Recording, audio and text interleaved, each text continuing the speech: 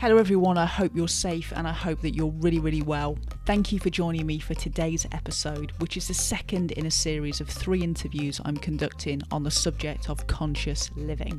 Now I'm well chuffed to have Mary Casey with me today. Mary is a neuro researcher, she's one of the co-founders of Brain Skills, and she's also the author of the critically acclaimed book, The Neuroscience of Inclusion, which is just brilliant. Now, Mary, just like me, is a total neuro nerd. She's got a real motivation as well for helping other people understand the science and the complexities of the human brain. So I'm very, very pleased to have her with me today. I know she's really going to help us understand the subject of conscious living just that little bit more. So let's do this. Let's dive on in.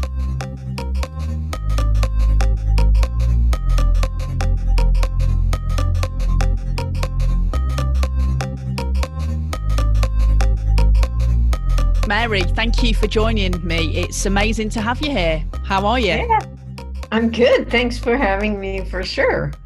I'm so excited about this. Do you know, I was saying to my friend the other day, I don't meet many people that are as massively passionate about the human brain as I am. So when I met you, I was like, oh my God, I need to bring Mary onto my podcast. So it's brilliant.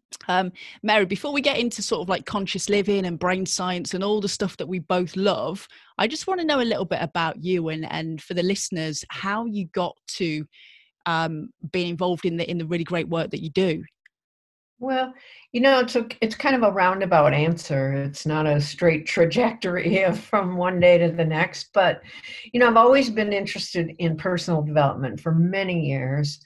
And I think probably the thing that got me most interested was just when I started becoming aware that people were writing about the neuroscience of leadership. And I'm involved, I'm a trainer, do diversity, inclusion, management, team, all that stuff. And so that just caught my eye. And I started reading about it. And kind of at the same time, I was working with an organization called HeartMath.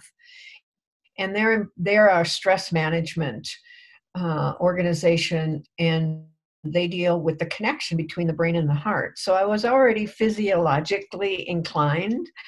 And so I just got interested in the neuroscience of leadership and began to realize that there was a very helpful connection in connecting neuroscience with inclusion skills, which is an area I'd been very involved in. So with a colleague and I, we just began researching it and seeing, was there a connection or not? How would this all make sense or not? We spent over a year just planning and thinking. We went out and took a class, a certification with a gentleman at Harvard called Dr. Srini Pillai, and he was certifying people as neurobusiness coaches. And that was a very in-depth process. And from that, we decided to play around and see what we could come up with in terms of training models. And because what we were learning was very in-depth and very difficult to kind of just make into lay people's terms. And that's what we spent about a year doing or more. And we came up with some models, we came up with some things, and we just tested it. We went to a conference, we put in a proposal for the neuroscience of inclusion, and the proposal reviewer phoned us and said, what? And we were like, because this was 2010. Yeah. Okay, so it's good 11 years ago now. And he was like, what? We were like, yeah.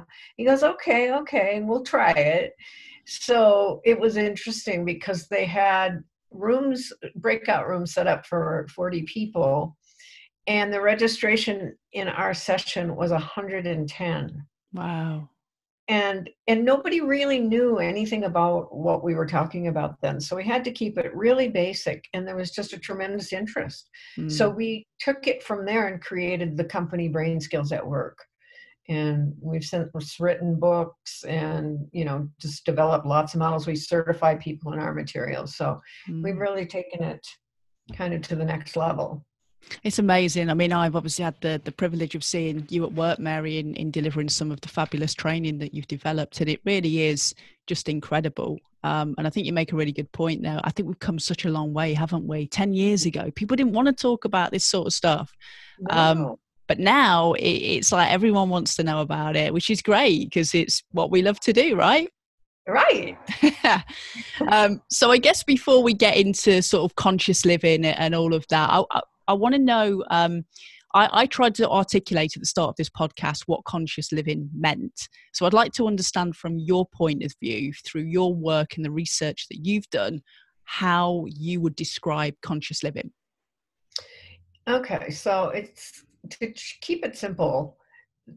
For me, conscious living is really first and foremost about being clear and having a strong intention about who I am and how I want to show up as my highest and best self. And having that intention is, an ongoing commitment because things interrupt it all the time, our ability to be there. But that's really what it's about, because without that, for me, I don't know what I'm working on, what I'm doing, how my reactions matter or don't matter. I'm just not nearly as aware of what I'm doing and where I'm coming from as when I have that conscious daily intention to be operating as best as I can for my highest and best self. And you're right, it's life's work, isn't it? It's not just like one day you wake up and nail conscious living and that's it. The world as we know throws curveballs like this bloody global pandemic that we're all in at the moment. My goodness. So it's so taxing to everyone right now. I mean, with you guys in the UK and those increasing numbers, and and it's starting to come here now in terms of the new increase in contagiousness. So it's like you just have to keep digging deep down, right? I mean, and people are getting tired. I know I am. It's just like a slog, So anyway, but I really know that I can renew my energy and I can dig down a little deeper. And so that is about conscious living, even when we're under ongoing stress. Yeah. To me. Yeah. No, I think you're right. And I think it's important more so now than it's ever been in the time that we're in. So interestingly, you relate the brain and managing brain states to conscious living in your previous explanation. So can you just explain that a little bit more for me? Mm-hmm. One of the ways that we began to create simplified but practical ways to use the neuroscience was we came up with our basic model, which is called brain states management. And we have 3 brain states. There's the lower brain state, the middle brain state, and the higher brain state. And before I explain each one in more detail, it's really important to recognize that the brain is incredibly complex. And so by sort of creating these quote unquote categories, these are not static categories. The brain is incredibly complex. And so these are things representing primary associations of the brain in various characteristics that we can understand.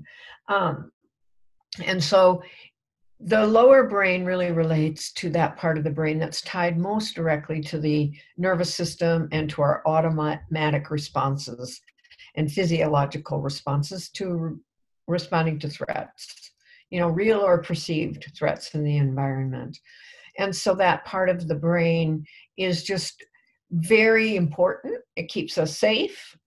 And it's also the way that sometimes our reactions get in our way, because that part of the brain can just really trigger a very strong reaction. And then the middle brain is the part of the brain that is most associated with our emotions and how our emotions impact our thoughts and our actions and our decisions during the day, and how aware are we of that? Because in the middle brain, part of the characteristics of that are that self-awareness fluctuates a lot. It's very inconsistent. It's very low in the lower brain. We have very little. In the middle brain, it's fluctuating. It can go from good to low. And a lot of our emotional reactions are tied up with that level of awareness or how it fluctuates. And then the higher brain is when is that part of the brain that we know relates to our most, advanced capabilities as humans, our ability to be logical and reasonable and forecast and analyze. And also, this is the part of the brain where self-awareness is most accessible. When we're operating from this part of the brain, also known as the prefrontal cortex, that's where self-awareness actually resides in the brain. And it's also unstable. That brain state is highly unstable, and it can go offline very easily. And with it goes our awareness and our ability to really operate with the big picture and with insight and, the ability to make very conscious choices that are helpful, even though our kind of lower instincts might just tell us, well, I'm just going to email this person and yell at them, and that feels so right in the moment. It has the kind of outcomes that aren't helpful. And the higher brain can keep us aware of, well, what outcomes are we really looking for here? And it might have this feeling or this, just rush of energy to do something really dramatically unhelpful. Yeah, I think we've all had those moments, Mary. Yeah. Now, I know through the work that you do, because obviously I've seen some of that work, which is incredible. You talk about each of these brain states having huge impact on three main elements of self, if that's the right way to describe it. And you talk about how our perception is really impacted, how our self-awareness, which you mentioned there, is also impacted. But the other thing that is impacted is our choices. So can you explain how each of those brain states affect each of those three elements? That's a great question. And I've kind of alluded to some of that in my previous descriptions. But yes, the brain states, each one of them is made up of interconnections between the brain's level of perception, the brain's level of self-awareness or ability, low to high, to be self-aware, and then how our choices are either very unconscious to very conscious. And so without looking at the chart, you can just imagine that the lower brain state has the lowest amount of perception. Perception tends to be closed there. We don't have access. It's not a metaphor. It's a fact that perception in the brain varies. And when we're in that lower brain state, we only see one or two options. We tend to think in black and white. We tend to think either or. And then our choices seem very limited as well. And our self-awareness isn't really available. So it's kind of a paradox. The minute we need it the most, it's most unavailable. It's gone. And then when you move into the middle brain, that's where perception can fluctuate between kind of going into the, open to somewhat closed. And that's based a lot on that emotional kind of range that is. And self-awareness does the same thing. It's inconsistent, it fluctuates. And so do our range of choices. We can be operating pretty good, making good conscious choices, but it's not as solid and we're not as consistent in our ability to do it as we are in the higher brain. Right. And that's really a big distinction. The higher brain has, access to more open-minded perceptions, possibilities, creativity, the most ability to make conscious choices, even if we're creating a new behavior pattern. And sometimes that feels uncomfortable. The higher brain is clear and can operate and manage that dissonance, or we can using the higher brain.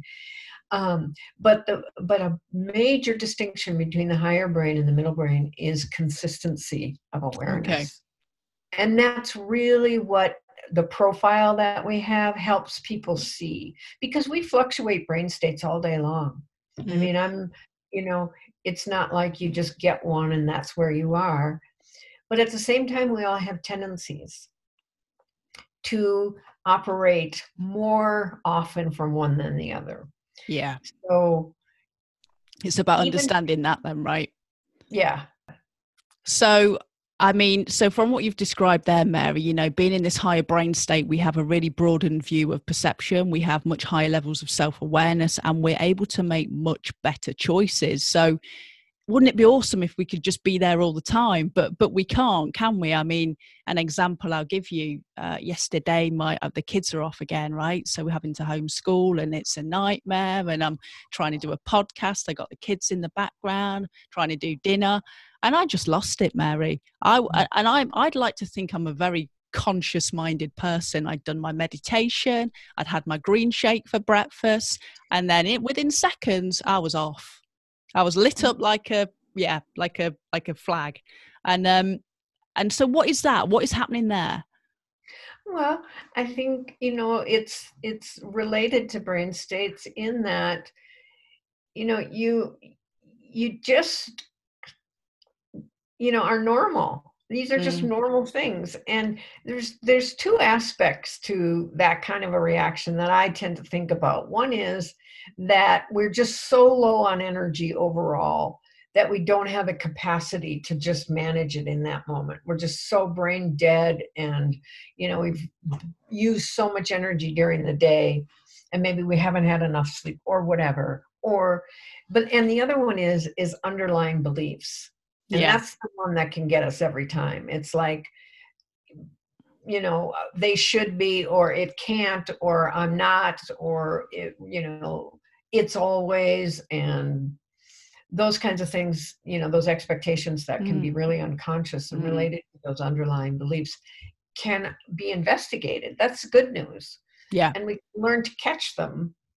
But I think it's really important to let ourselves off the hook when we just have a bad reaction or a strong negative, just fly off the handle reaction. I mean, it just happens. Yeah. And it's really important to walk through it with people who are impacted, Definitely. Yeah. Yeah. And it's a learning opportunity for everybody. Of course. And like we said earlier, we're in challenging times, right? We got a lot going on. But I think it's really helpful to kind of hear it from you that brain states aren't static. They're constantly shifting, and it's okay sometimes if we drop into a lower brain state. We can't always be up there in the higher dimension like the Dalai Lama, can we? I mean, if we're only. So human, and we have to love that about ourselves and give ourselves space, because I don't think about conscious living as learning to go in a straight line. It's a spiral. We go up and around, and then we spiral back down, and all of that is patterning for the brain as well. I mean, the brain can't jump immediately from this kind of awareness into these new behaviors. You have to develop those new patterns. And part of that is, I like this thought, that when we blow it, right, just gone, didn't do anything close to what we would have wanted to do. And then we recognize it afterwards and we look at it, then that's a really powerful opportunity for repatterning. Yeah. Because we're choosing again to get the brain going in a different direction, and just increases the likelihood we'll catch it a little bit better next time. And that's really the whole process of, for me, conscious living, is that just catching, repatterning, and then being able to see it before it happens sometimes. I mean, that's the great place, is when you just know, you can just see it coming from 100 miles away, and you're ready, you're spring loaded, and you don't, Yeah. I wonder, Mary, is there any way of sort of understanding our brain states and recognizing where we tend to spend most of our time? Because I think some people will be predisposed to spending perhaps more time in that middle brain, or more, some people might be lucky enough to spend a lot of time in the higher brain, and some people sadly might be in that lower brain. So is there a sort of, I don't know, a barometer? We have a profile called the Brain States Self-Awareness Profile. So what it does is you answer some questions, and then you get a score of what your tendencies are in terms of your brain state. And it's not related to your overall organic self. It's really related to your current circumstances, what your tendencies are right now, or in the, past few months, kind of a thing. So it's very much about, thinking and realizing that certain kinds of things are more prominent right now in terms of your behaviors, and that's fair. And then we give in the report, we give a graph of 7 parts of neuroscience, 7 key dimensions of neuroscience that contribute to your score. And you can see them on a graph. And then we give tips and tools for increasing your capacity in each one of those 7 dimensions, which is then what gives you a greater ability to recognize and shift to the higher brain. So that's how that profile works. And that's, in fact, exactly what it's designed to do, what you've asked. How do we know? What can we do to get a better sense? I love that. I love that. The brain state self-awareness profile. Brilliant. Love it. So aside from the brain state self-awareness profile, have you got any sort of quick fixes for people? Now, I'm not a believer in quick fixes. I know that they don't exist, but if you were to sort of say to people, this is how you can start out in terms of knowing how to access that higher brain, what's your top tips? Yeah. Well, the top tips would come in 2 categories. And the first one is how do we recognize where we are, and how do we develop a habit of doing that? And that's really about building that awareness. And so it's very easy when we're operating in the middle brain state in particular, and for sure in the lower brain state, to not be very conscious of our actions. We're operating, we've perhaps got anxiety and fear online, operating in that emotional area, and we're perhaps easily affected by events and thrown off a little bit, and we're not very conscious of all of that happening. We're just kind of in a habitual kind of and it feels normal, and we're not trained to think about, wait a minute, where am I coming from? What does my behavior look like?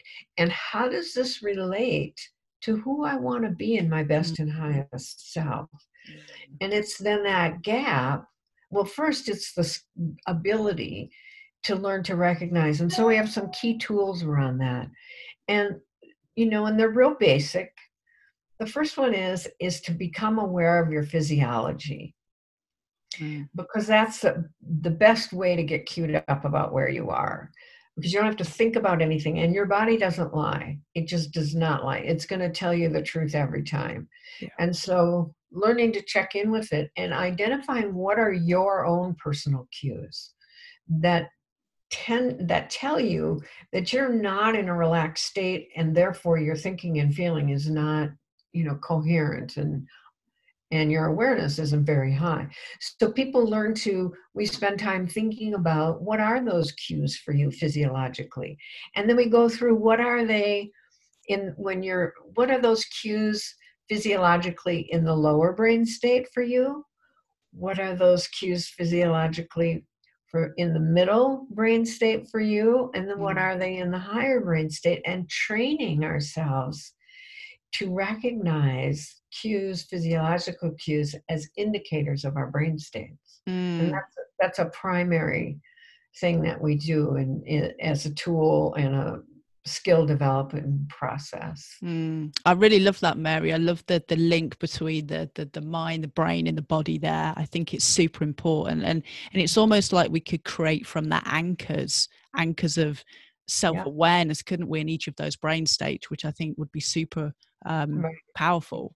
Yeah, and that's a very creative thought, to take it even another level. How can we work with this kind of an approach even more, interestingly and successfully and creatively? Yeah, because, there's a lot of data there. Yeah. And we just don't pay attention to it. No, we don't, do we?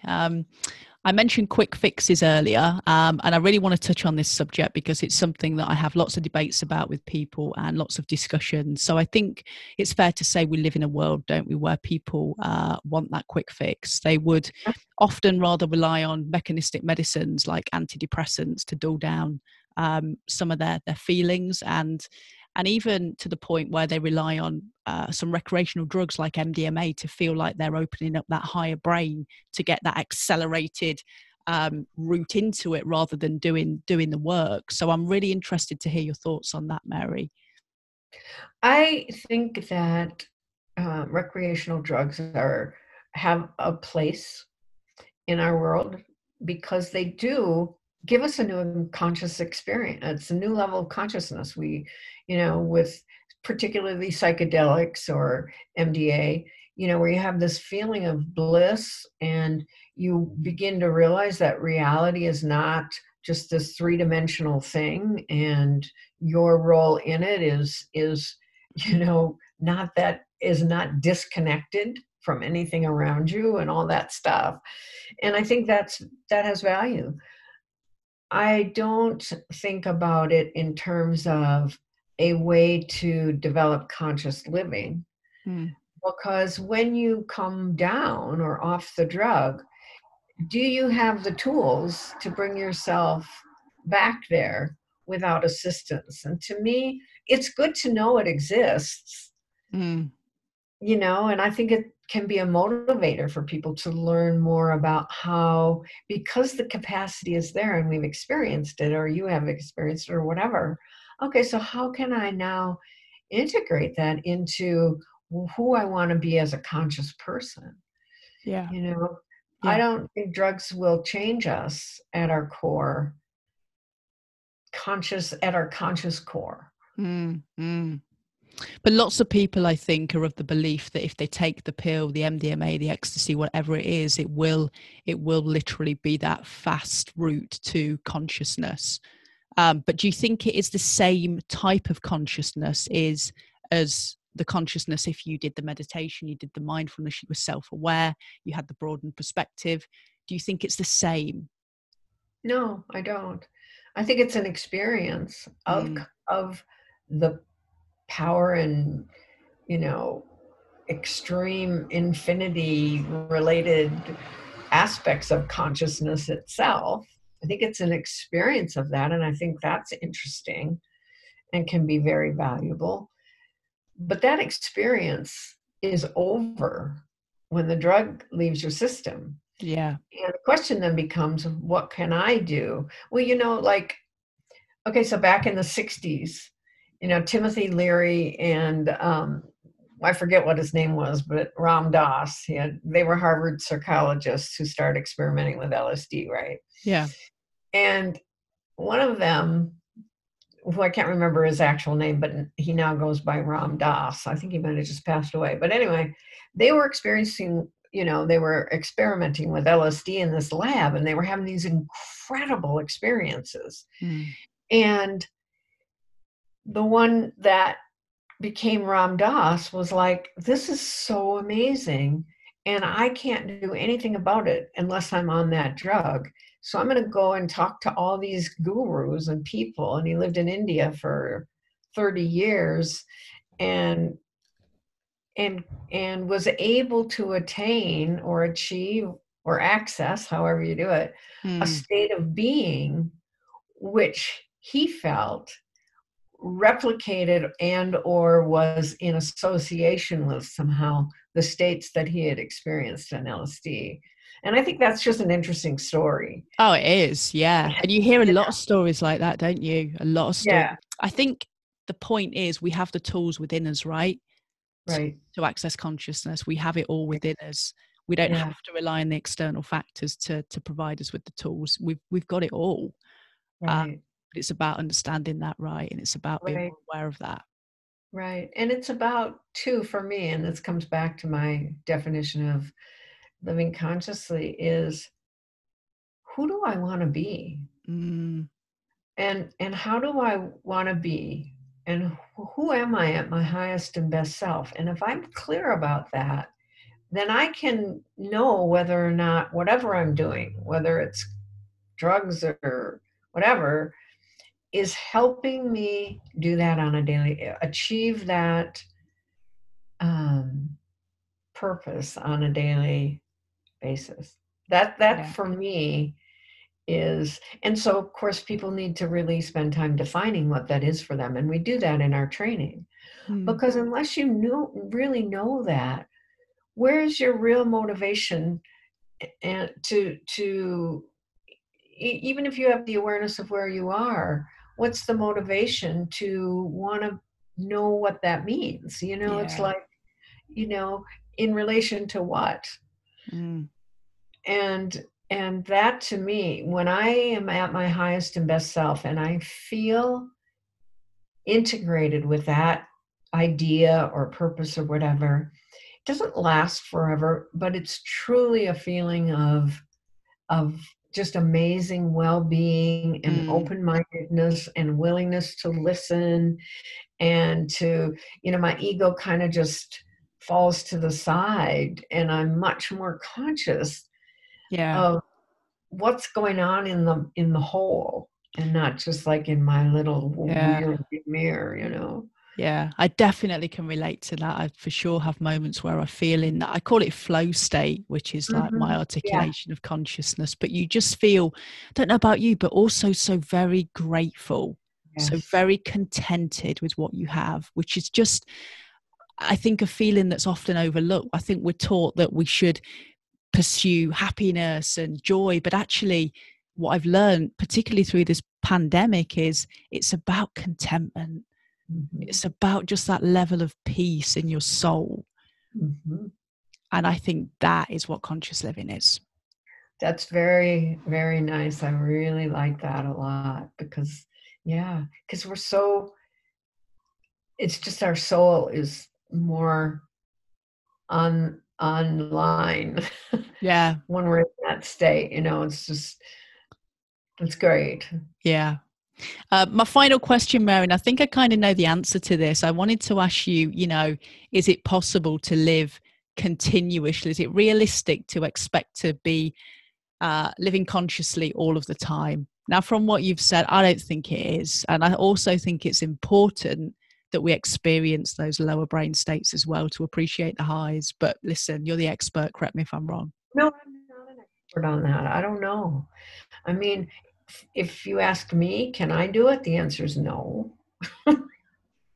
Do I increase the percentages of time that I can do it? Yes, by working, and using whatever tools, brain states or whatever other tools, meditations of awareness, whatever.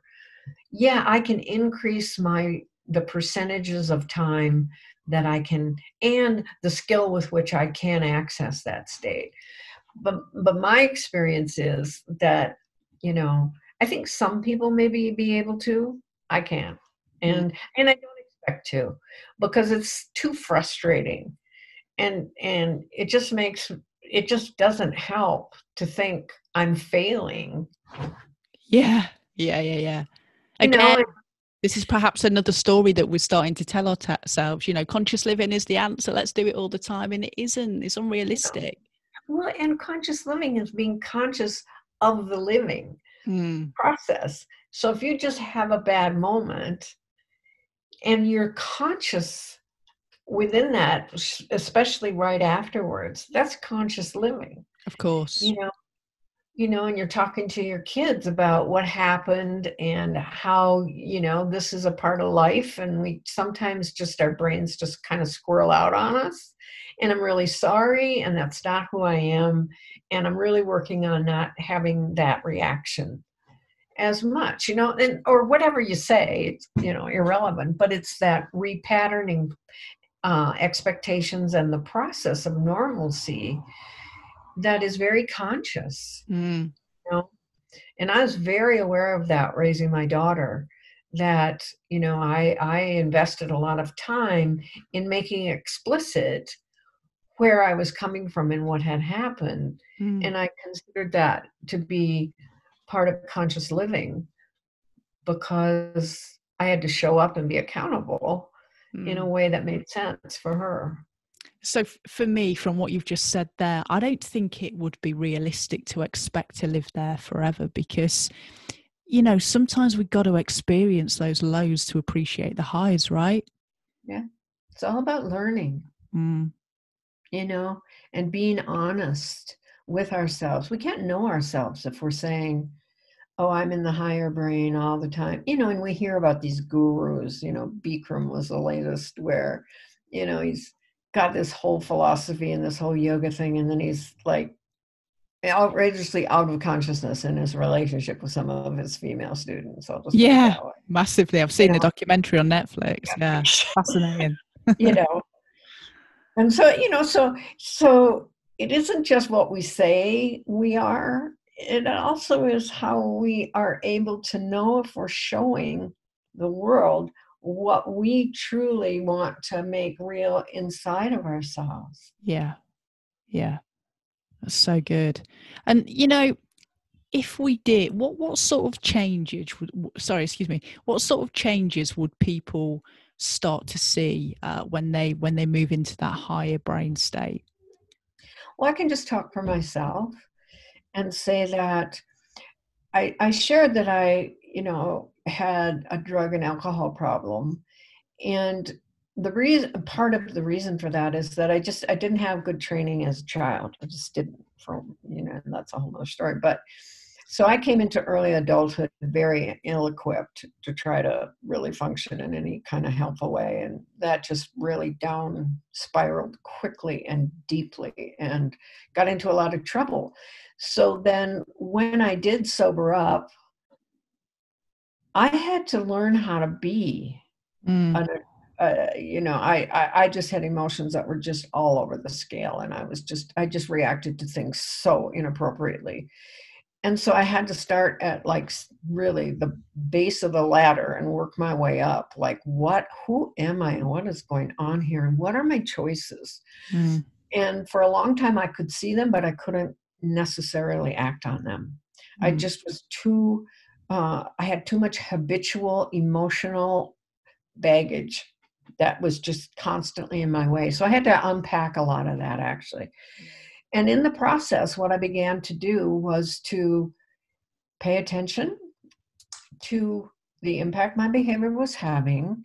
And then if I needed help to stay in more conscious awareness, then I used the tools that I had in my recovery program, which were to ask for help from a higher power, phone a friend, write in a journal, all those things. And through that, I came to a place where I now know when I'm in my best self and when I'm not. And I can recognize it pretty quickly because of I just don't react the way that I used to.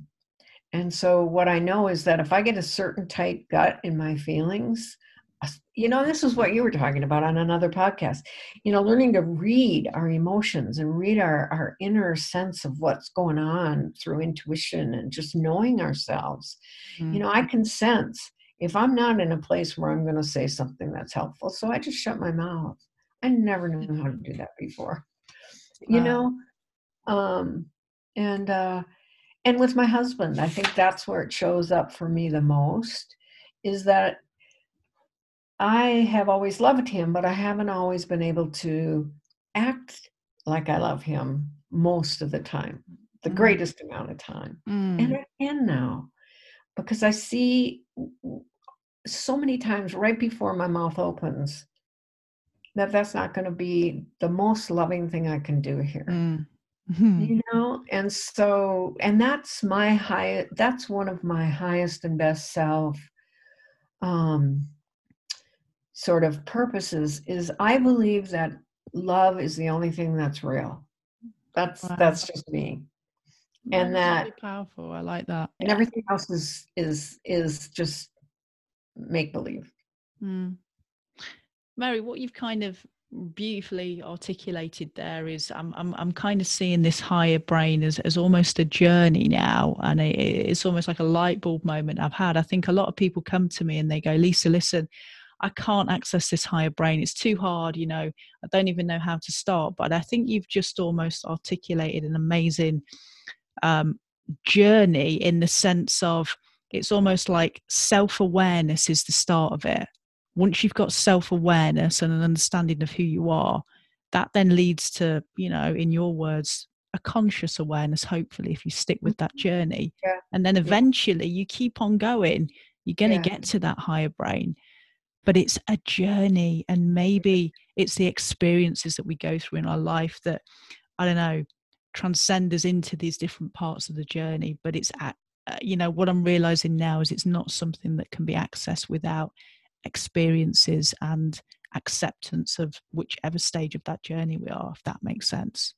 Yeah, it does. I think that's really a really beautiful, encapsulation of things. And I have not until now really put the word journey on that higher brain, but it's a beautiful connection, to help people understand. Yeah, we're not talking about a state that's static. We're talking about using the brain in ways that help us grow and increase our ability to have self-awareness, and to use that awareness in conscious and loving ways. Yeah, absolutely. Mary, it's been an absolute pleasure talking to you and listening to your incredible nuggets of wisdom and slices of life. I'm sure the listeners will have got a lot from this. I know I certainly have. One final question. Do you think the Dalai Lama is able to live consciously all the time? I hope so. I saw him one time. Actually, I was on this committee, so we were sat really close, and there's a very large Tibetan community in Minneapolis where I was living in. So anyway, it was a big deal. And so we're sitting there, and somebody asked him the question. They were like, if all there is the present moment, then what is the future for? I mean, what he says, it's just for making appointments. Brilliant. I thought, now that's coming from an incredible, and it wasn't like he was trying to be cute or anything. I mean, that's just where he is. It's like, the future's for making some appointments, but just made me laugh. No, waiting for some big profound answer, but yeah, it's just for making appointments. Simple. So that's a guy that's very highly present, There we go. So I don't know. I hope, because that gives me a good feeling to think that's. I bet he has his off days, Mary. I bet he has his off days like we all do. Probably, it's like my red shoes. I want my red shoes. Listen, Mary, I don't want to take any more of your time. It's been a pleasure, as always. Is there anything else you want to sort of say, or any advice that you want to give to people? No, I think you're a great model. And, Bless you. You pay attention, you're lighthearted, you notice people's needs, and you check in, and this is all just from knowing you in the past few months. And so I would just like to say thank you. It's a pleasure to work with you. Oh, what an absolutely great chat. I really enjoyed that chat with Mary. What a super human being she is. I hope you got something from that. I hope you found some pearls of wisdom in all that Mary shared. We'll be back real soon with the third in a series of conscious living episodes. Take care, everyone.